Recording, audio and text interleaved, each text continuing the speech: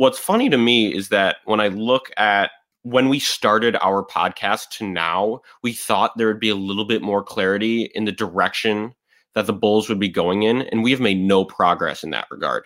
We have no idea, as fans, obviously the organization might have a better idea, and I hope they would have a better idea than we would with where they want to go with this team. But right now, I don't know if they're going to tank, and I don't know if they're going to try to win. And we can kind of evaluate what they're going to do right now because there is a pause in the season. We can stop and think and say, all right, we're 10th. We're slightly under 500. What do we do? And maybe they're using this time to really go over some things and look at who teams are putting up on the trade block and what their assets are and what they're willing to give up. So I hope AK and Mark Eversley are doing some stuff over this pause. I'd like to hear from him.